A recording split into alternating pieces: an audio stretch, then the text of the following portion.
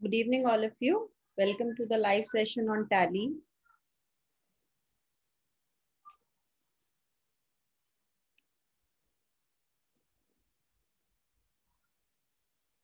Hope you people are learning something new every day with these sessions. And GST का जो कल session हुआ था उससे भी आप लोगों को कुछ सीखने को मिला होगा।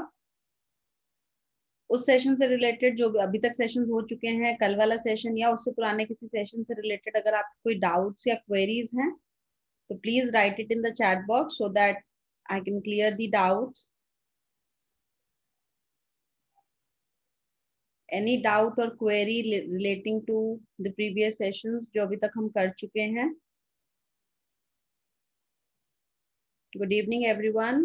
Good evening those who are joining. Welcome to the session.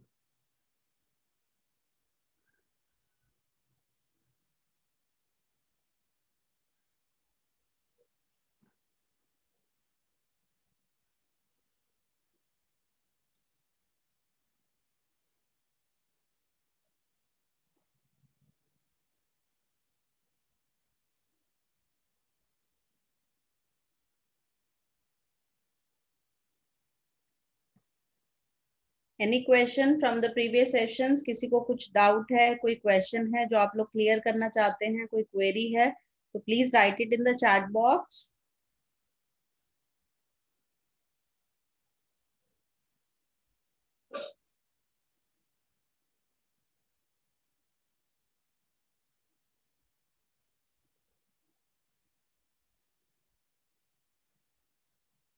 कल जो क्लास हुई थी उससे आप लोगों को कुछ सीखने को मिला? Please a quick feedback. कल का जो जीएसटी का सेशन हमने किया था, आप लोगों में से कुछ कैंडिडेट जो रेगुलरली ये सेशंस अटेंड कर रहे हैं उन लोगों को कैसा लगा वो session? Please write it in the chat box as a feedback so that if any improvement is required from my side that can be done.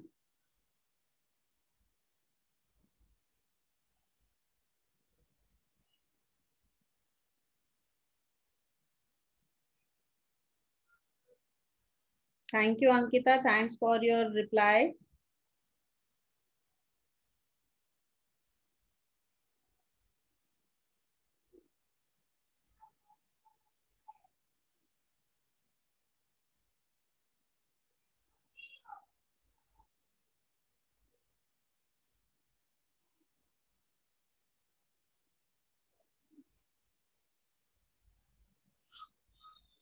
Thank you Ritika, thank you 496 46।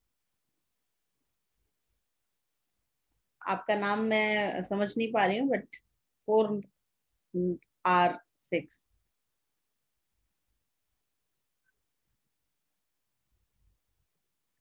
चलिए तो कल जहाँ पे हमने सेशन क्लोज किया था वहीं से कंटिन्यू करते हैं। मैंने आप लोगों को परचेज की एंट्री, सेल की एंट्री करना सिखाया था, स्टॉक आइटम क्रिएट करना, उसमें जीएसटी रेट कैसे सेटअप करते हैं, आइटम अपनी कंपनी बनाते समय कैसे आपको जीएसटी को कॉन्फ़िगर करना है, वो सब आपको कल वाले सेशन में कराया गया था।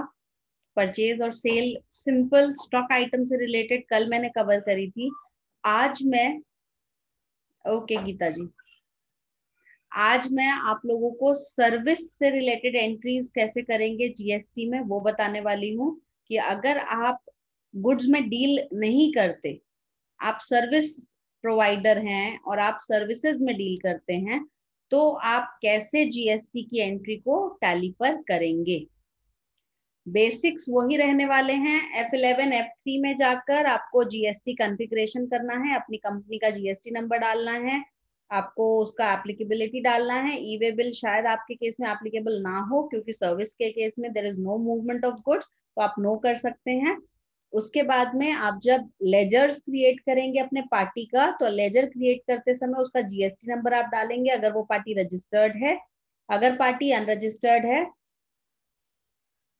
अगर पार्टी अनरजिस्टर्ड है तो उसका अनरजिस्टर्ड नेचर लेंगे एज पर दी पार्टी। ठीक है, ये सेम रहेगा।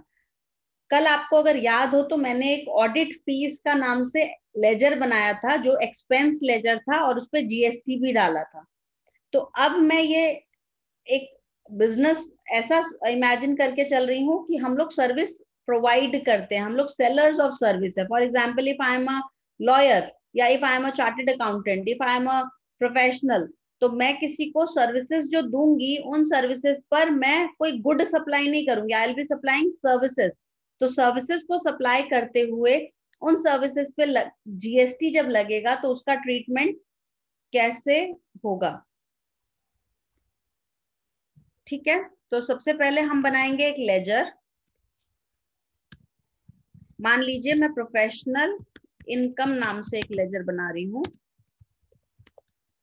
और ये मेरी एक डायरेक्ट इनकम या इनडायरेक्ट इनकम है। इनकम लिया है मैंने, पहली चीज ये प्लीज ध्यान रखिएगा, क्योंकि मैं अभी जो एग्जांपल ले रही हूँ वो मैं सर्विस सेक्टर का एग्जांपल ले रही हूँ। कल वाले सेशन में जो हुआ था वो गुड्स से रिलेटेड सेल परचेज था। तो प्लीज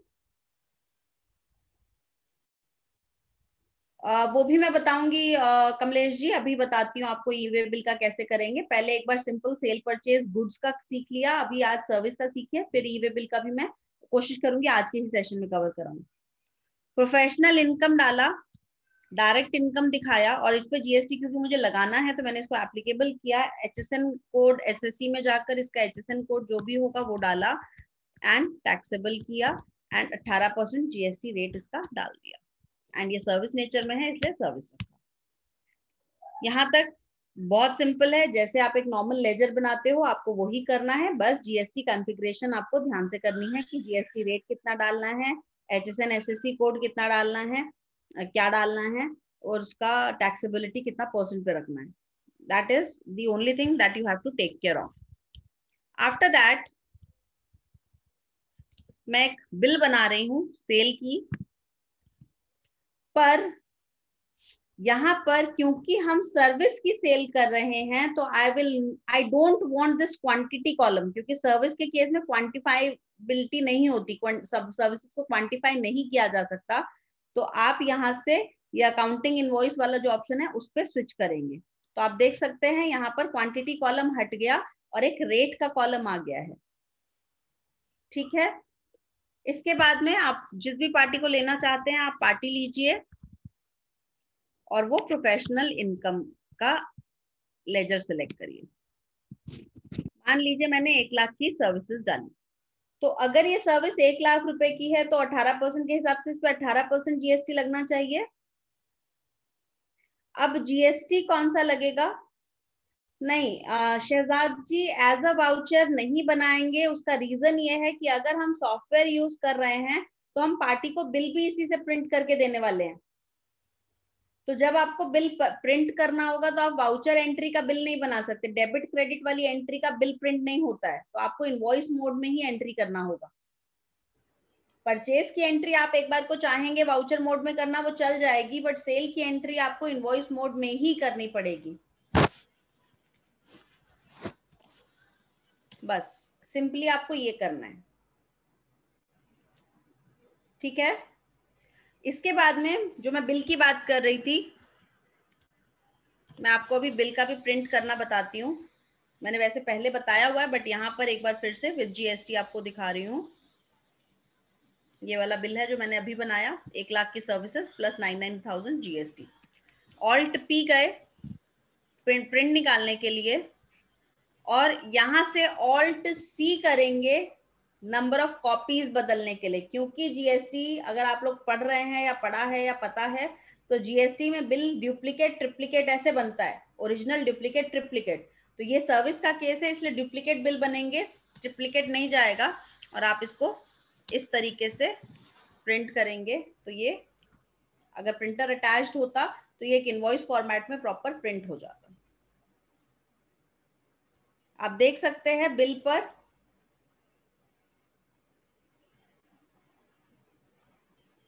टॉप राइट कॉर्नर में यहाँ पर ओरिजिनल फॉर रिसिपिएंट लिखा हुआ आ रहा है और सेकेंड कॉपी इसकी देखेंगे तो उसमें डुप्लीकेट फॉर सप्लायर आ रहा है।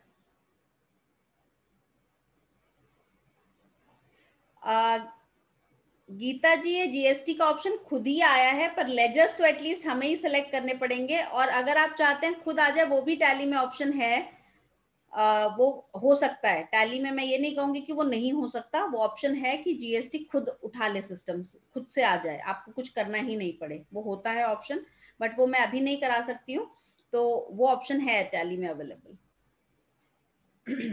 यहाँ पर डिटेल डुप्लीकेट फॉर सप्लायर का आपका सेकेंड कॉपी बन गया। आप इसी में नीचे देखेंगे तो आपको HSN समरी भी आ रही है कि किस आइटम पे कितना % रेट लगा। तो this is the actual bill copy जो आजकल मार्केट में चल रहा है, जो डिजिटलाइज्ड बिल या कंप्यूटराइज्ड बिल बनते हैं।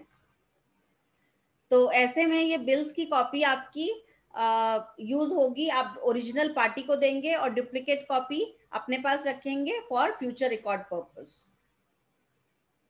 ठीक है, सर्विस का बिल में आपको यहाँ पे क्लियर है, क्वांटिटी का कॉलम आ रहा है, अगर आप वो भी हाइड करना चाहते हैं तो टैली में आप कॉन्फ़िगरेशन में जाकर प्रिंटिंग में से क्वांटिटी कॉलम हाइड कर सकते हैं।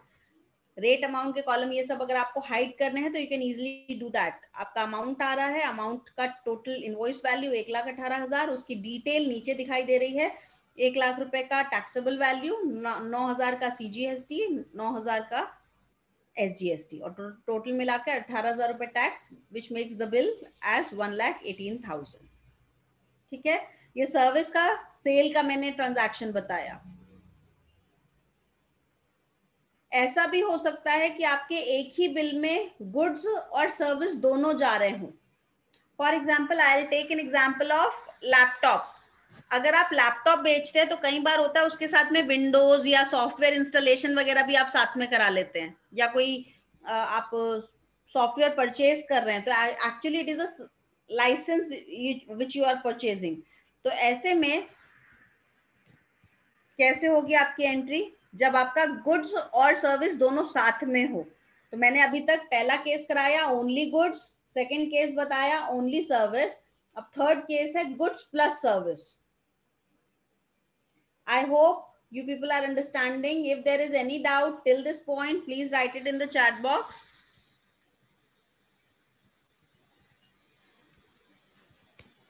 वापस से मैं अकाउंटिंग वाउचर पे आई हूं, यहाँ पर ऑल्ट आई करके मैंने मोड वापस से क्वांटिटी वाला लाया।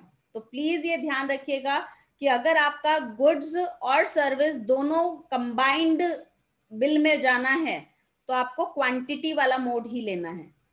अगर आपका सिर्फ गुड्स का सेल है तो भी क्वांटिटी वाला मोड है, अगर सर्विस वाला केस है तो अकाउंटिंग इनवॉइस विदाउट क्वांटिटी वाला मोड रहेगा, जिसको हम अकाउंटिंग इनवॉइस बोलते हैं। यहाँ पर मैं एक आइटम नया बना देती हूँ। I don't remember, I think laptop मैंने कल वाले सेशन में बनाया था, तो अभी देख लेते हैं उस पर जीएसटी आएगा कि नहीं। अगर नहीं आएगा तो मैं नया आइटम एक क्रिएट कर दूंगी आप लोगों को बताने के लिए। ठीक है, पहले आप ऑल्ट करके चेक कर सकते हैं कि सिस्टम उसको जीएसटी में ला रहा है कि नहीं। ला रहा है, यहाँ दिखाई दे रहा है, it is a taxable nature of sale, और उस पर CGST SGST 15-15 हजार रुपए करके लग रहा है।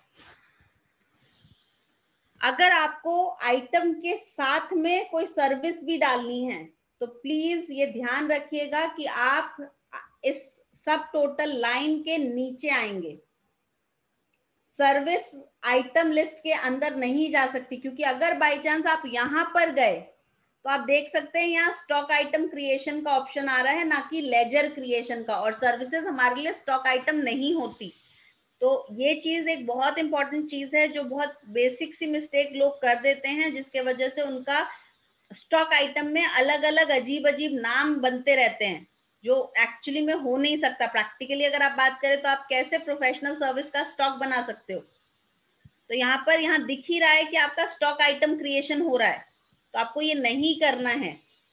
एक और एंटर प्रेस करिए और यहाँ पर आप या तो नया लेजर बनाइए या फिर जो आपने पहले से लेजर्स बना रखे हैं अपने इनकम्स के, आप उसमें से कुछ ले लीजिए। मान लीजिए मैं 2,000 रुपए प्रोफेशनल इनकम भी डाल रही हूँ। ठीक है, अब यहाँ पर CGST और SGST क्लियर। आप ऑल्ट करके अगर डिटेल चेक करना चाहते हैं कि किस चीज पर कितना % GST लगा, तो आप यहाँ देख सकते हैं कि लैपटॉप क्योंकि मैंने 12% कैटेगरी में बनाया था तो लैपटॉप पे 6% जीएसटी आया, और प्रोफेशनल इनकम क्योंकि 18% में बना था तो 99%। शहजाद जी, आई थिंक यही वाला आपका क्वेश्चन होगा जो आप बोल रहे हैं। मैंने अभी जो एक्सप्लेन किया, अगर आप साथ में कोई सर्विसेज दे रहे हैं आइटम के तो आप इसी तरीके से उसको ऐड ऑन कर सकते हैं। अब इस बिल को अगर मैं प्रिंट करके दिखाऊं तो आप देखिए,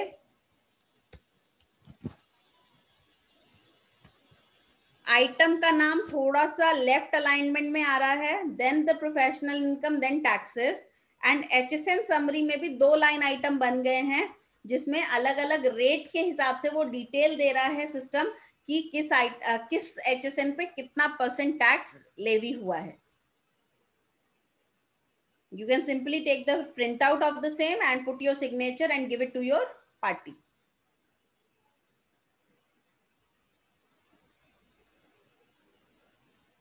ठीक है, कोई डाउट?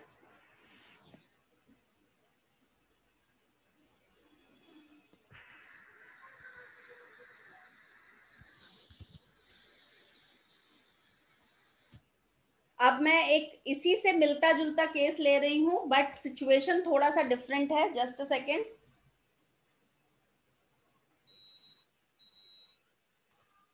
तो अब यहां पर मैं गुड्स बेच रही हूं, तो गुड्स तो वैसे ही आएंगे जैसे अभी वाले इनवॉइस में आए थे। उस गुड्स के साथ में मैं पार्टी को डिस्काउंट ऑफर कर रही हूं। मान लीजिए 10,000 का आइटम है और 10,000 के आइटम पर there is a discount of let's say 10%, तो जीएसटी 9,000 पे लगना चाहिए। अगर मैं नॉर्मल सिचुएशन में काम करूंगी अभी तक जो हम कर रहे हैं उसके हिसाब से, देखिए यहां पर लैपटॉप लिया मैंने 10,000 का, और मैं एक डिस्काउंट लेजर बना देती हूँ इनडायरेक्ट एक्सपेंस में। 10% अगर लगाना है तो आप यहाँ पे परसेंटेज डाल सकते हैं ताकि 9,000 आ जाए। और अब आप ऑल्टे करके देखिए, सिस्टम अभी भी यहाँ पर 10,000 के ऊपर जीएसटी लगा रहा है। ऑल्टे में आपको रिपोर्ट दिखाई देती है कि सिस्टम के हिसाब से जो अभी तक कॉन्फ़िगरेशन हुआ है उसके हिसाब से जीएसटी कितना बनता है। तो अभी हमारा सिस्टम पे यहाँ दिखाई दे रहा है कि 10,000 रुपीज की आइटम वैल्यू है जो टैक्सेबल वैल्यू है, और उस पर 6% के हिसाब से 12% जीएसटी बनना चाहिए। 1200 रुपए जीएसटी बनना चाहिए। पर पार्टी को मैं जब 1,000 रुपए का डिस्काउंट दे रही हूँ तो जीएसटी भी तो 9,000 पे लगना चाहिए था। तो ऐसे में एक छोटा सा पॉइंट है जो आपको करना होगा। ये जो डिस्काउंट लेजर मैंने बनाया, आप देख सकते हैं इसमें नीचे एक ऑप्शन आ रहा है जीएसटी एप्लीकेबल, इसको करना है नॉट एप्लीकेबल, और नीचे आ रहा है include in assessable value calculation for GST, इसको सिलेक्ट कर लेना है। Please take a thorough look at this option. अगर आप ये नहीं करेंगे तो गड़बड़ हो जाएगी, डिस्काउंट पे भी जीएसटी लग जाएगा। अभी मुझे अपनी टैक्सेबल वैल्यू को डिस्काउंट पार्ट से माइनस करनी है, रिड्यूस करनी है। तो ऐसे में यहाँ पर ये जो आपका जीएसटी है वो आपका ऐसे कॉन्फ़िगर करेंगे एंड -10% में डालूं। ऑल्टे करके दिखाती हूँ आप लोगों को। तो आप देख सकते हैं अब टैक्सेबल वैल्यू 10,000 के जगह 9,000 हो गई। और यहाँ पर भी आपको दिखाई दे रहा है कि 10,000 की आइटम थी, प्रोपोर्शनेटली 10% जब माइनस हुआ तो 9,000 रह गया, और 9,000 पे 12% जीएसटी हो गया।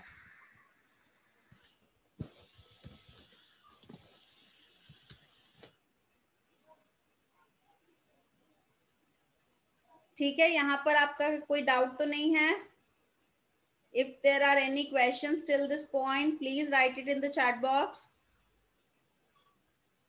सिंपल आपने आइटम क्रिएट किया, उसके साथ में डिस्काउंट लेजर बनाई, डिस्काउंट लेजर पे जीएसटी एप्लीकेबल नहीं करना, पर उसी के नीचे एक ऑप्शन है इंक्लूड इन असेसेबल वैल्यू, वो सेलेक्ट करना है।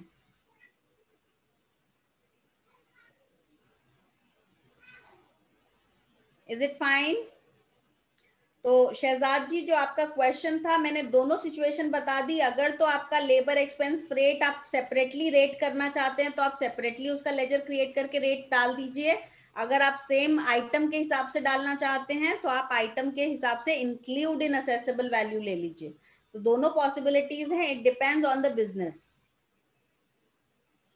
नो नो मैम, आपने किस चीज के लिए लिखा? आई कांट गेट, डाउट के लिए लिखा है या नहीं आया उसके लिए लिखा है?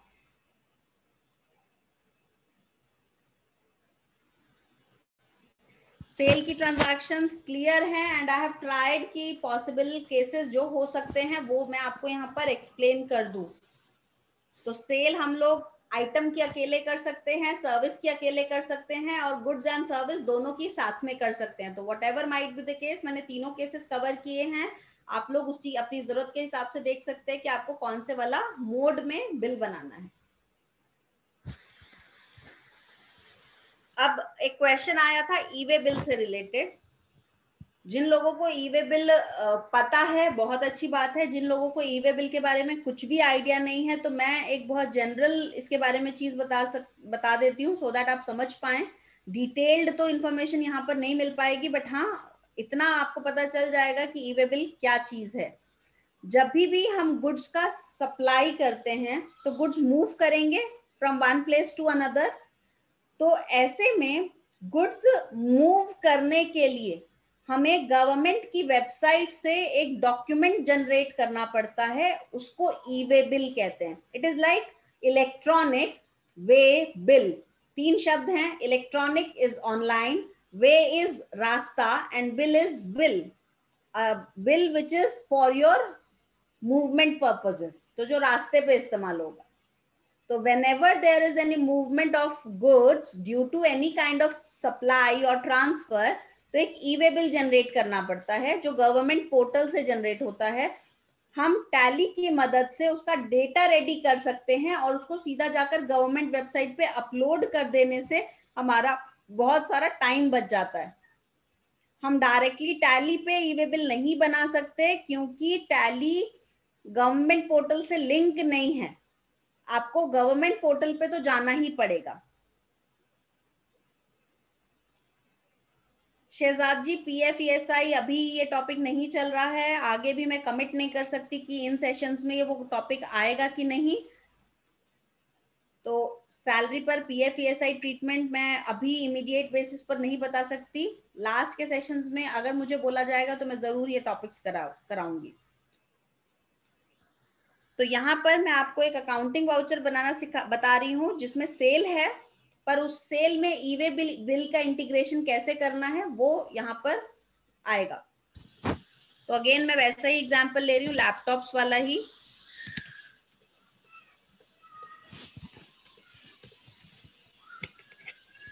अब आप यहाँ पर देख सकते हैं मेरा टोटल आइटम वैल्यू 2.5 लाख हो गया है, और ई वे बिल की जो लिमिट है लोकल में 1 लाख से ऊपर है, इंटर स्टेट में 50,000 से ऊपर है।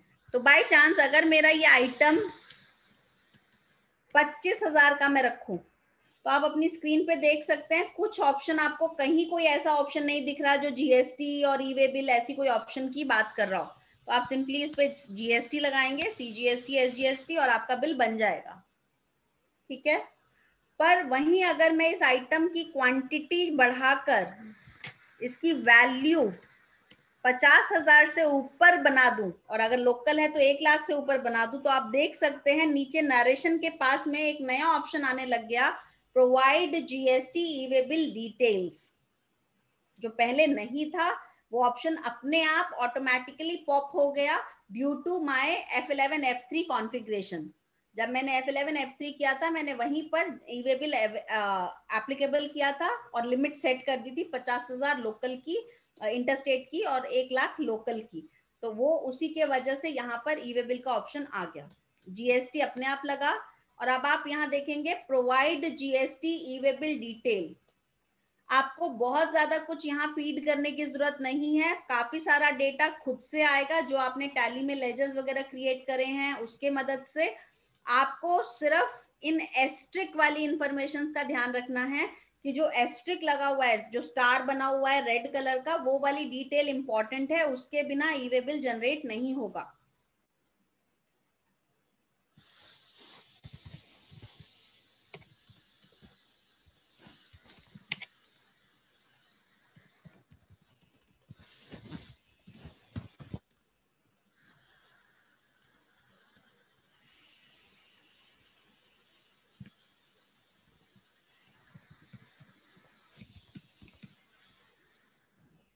ठीक है, मैंने सिर्फ वो इंफॉर्मेशन फीड करी जिसके आगे में मुझे एस्टेरिस्क दिख रहा था, क्योंकि वो मैंडेटरी फील्ड्स बोल रहे था, और अगर मैं वो डिटेल्स ना फीड करूं तो सिस्टम ई वे बिल के लिए फाइल रेडी नहीं कर पाएगा। अब आप देखेंगे यहाँ पर फिर से कुछ ऑप्शन की एरर आ रही है कि कंसाइनी, कंसाइनर तो हम हैं, जो कंसाइनी है उसका ई वे बिल डिटेल नहीं डाला हुआ है, वो सिस्टम एरर दे रहा है। तो अब मैं कंसाइनी में भी जाकर e way bill GST number डाल देती हूँ।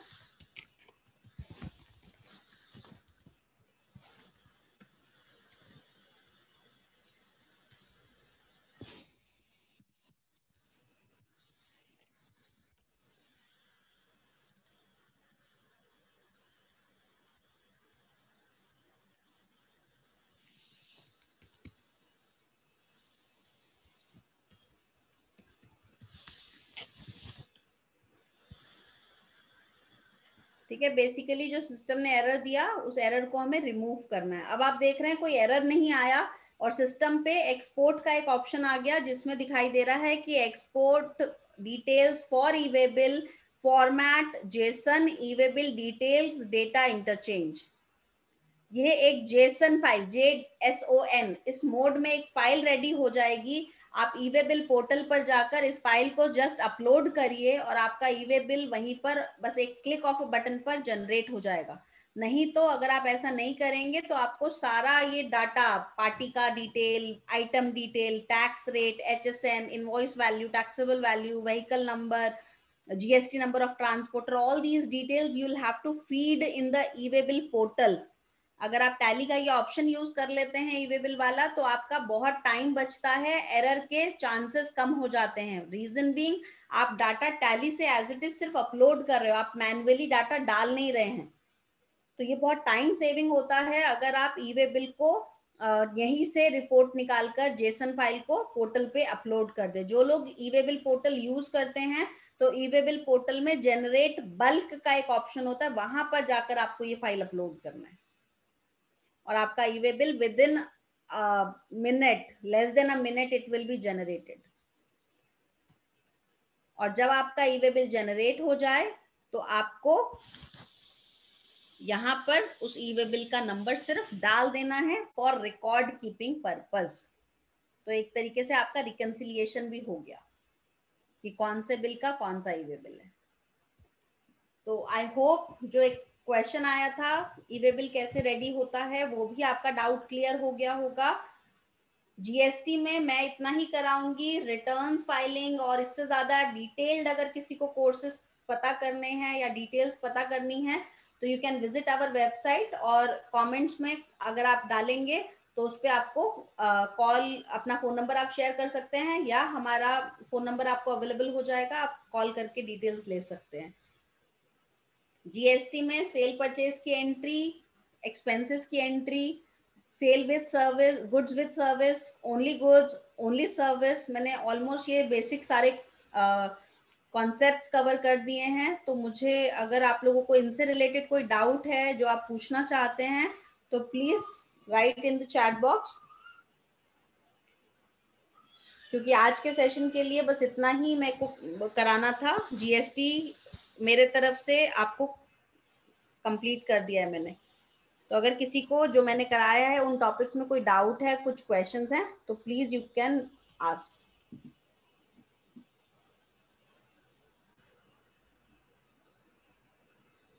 ये वीडियोस यूट्यूब पे कम्प्लीटली अवेलेबल रहते हैं, तो अगर बाय चांस आप लेट ज्वाइन करते हैं या आपने सेशन बीच में ज्वाइन किया या आप नहीं ज्वाइन कर पाए, तो यूट्यूब पे सेशंस अवेलेबल रहते हैं। You can go and visit our YouTube channel and watch the videos again and again till the time your concepts are clear.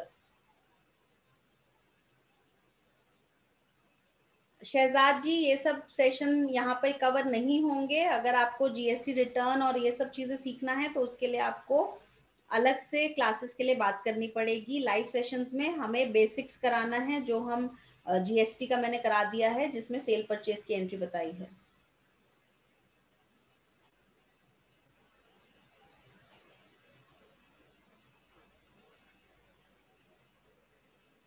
Spiritual Kanaujiya ji, आपका क्या डाउट है, कहाँ आप अटक गए, वो क्वेश्चन उस वीडियो के कमेंट सेक्शन में डाल दीजिए ताकि मैं उसका रिप्लाई वहीं पे आपको बता सकूं, कहाँ पे आप अटके, किस पोर्शन पे, क्या टॉपिक है। सेशंस कुछ लोगों के फीडबैक्स आ रहे हैं कि बहुत स्लोली आप करा रहे हो, इसलिए मुझे थोड़ा सा फास्ट भी होना पड़ रहा है, और कुछ लोग अगर बोल रहे हैं स्लो कराओ तो थोड़ा मुश्किल हो जाएगा दोनों चीजों को बैलेंस करना, but I am trying my best कि मैं बहुत ज्यादा स्पीड में भी ना रहूं और बहुत ज्यादा स्लो भी ना रहूं कि सेशन बोरिंग हो जाए। तो प्लीज आपका क्या क्वेश्चन है आप उसी वीडियो के कमेंट सेक्शन में डालिए ताकि मैं वहीं पर उसको रिप्लाई कर सकूं इफ पॉसिबल। और आपको अगर कोई क्वेश्चन ऐसा है जो वो कमेंट के थ्रू नहीं हो पाएगा तो आई मेक श्योर कि मैं आपको नेक्स्ट वीडियो में यानी कल वाले सेशन में उसका डाउट क्लियर करूं।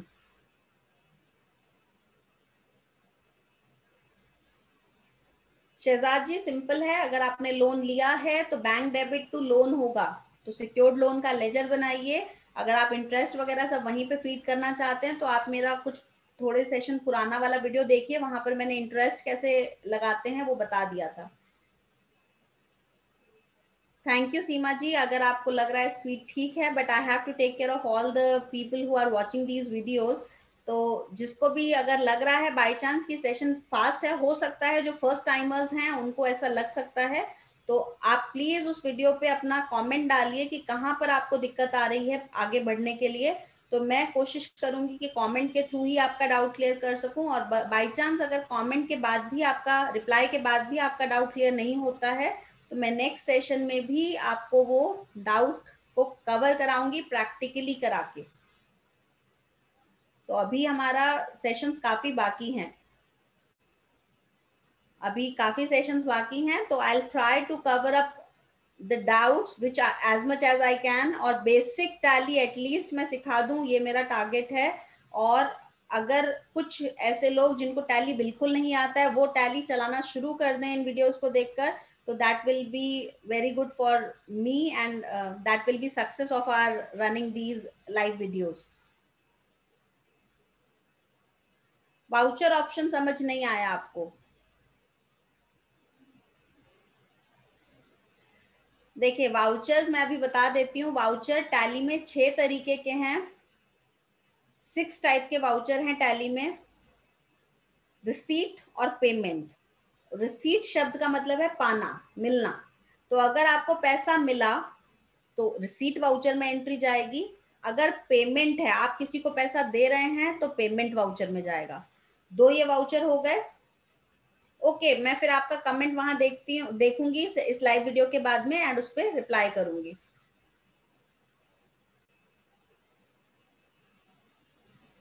जैसे मैंने डिस्काउंट का पार्ट बताया सीमा जी, सेम उसी तरीके से आप फ्रेट या ट्रांसपोर्टेशन चार्जेस का एक लेजर क्रिएट करेंगे, और उस लेजर के ऊपर अगर आप सेपरेट जीएसटी रेट डालना चाहते हैं तो नॉर्मली डाल दीजिए, अगर आपको सेपरेट जीएसटी रेट नहीं डालना है तो वो इंक्लूसिव वाला ऑप्शन, आप प्लीज इस वीडियो को एक बार और देखिएगा। डिस्काउंट में मैंने जो किया है सेम वही आपको करना है फ्रेट या ट्रांसपोर्टेशन के लिए। चलिए, तो आज के लिए मैं सेशन को वाइंड अप कर रही हूँ, कल फिर नए टॉपिक के साथ मिलते हैं। मुझे भी नहीं पता मैं क्या कराऊंगी टॉपिक, बट हाँ ऑब्वियसली कुछ नया होगा सो दैट आप लोग खुद सीख सकें और इन वीडियोस के through you gain some new knowledge and skill. Thank you for watching. See you tomorrow, same time at 7.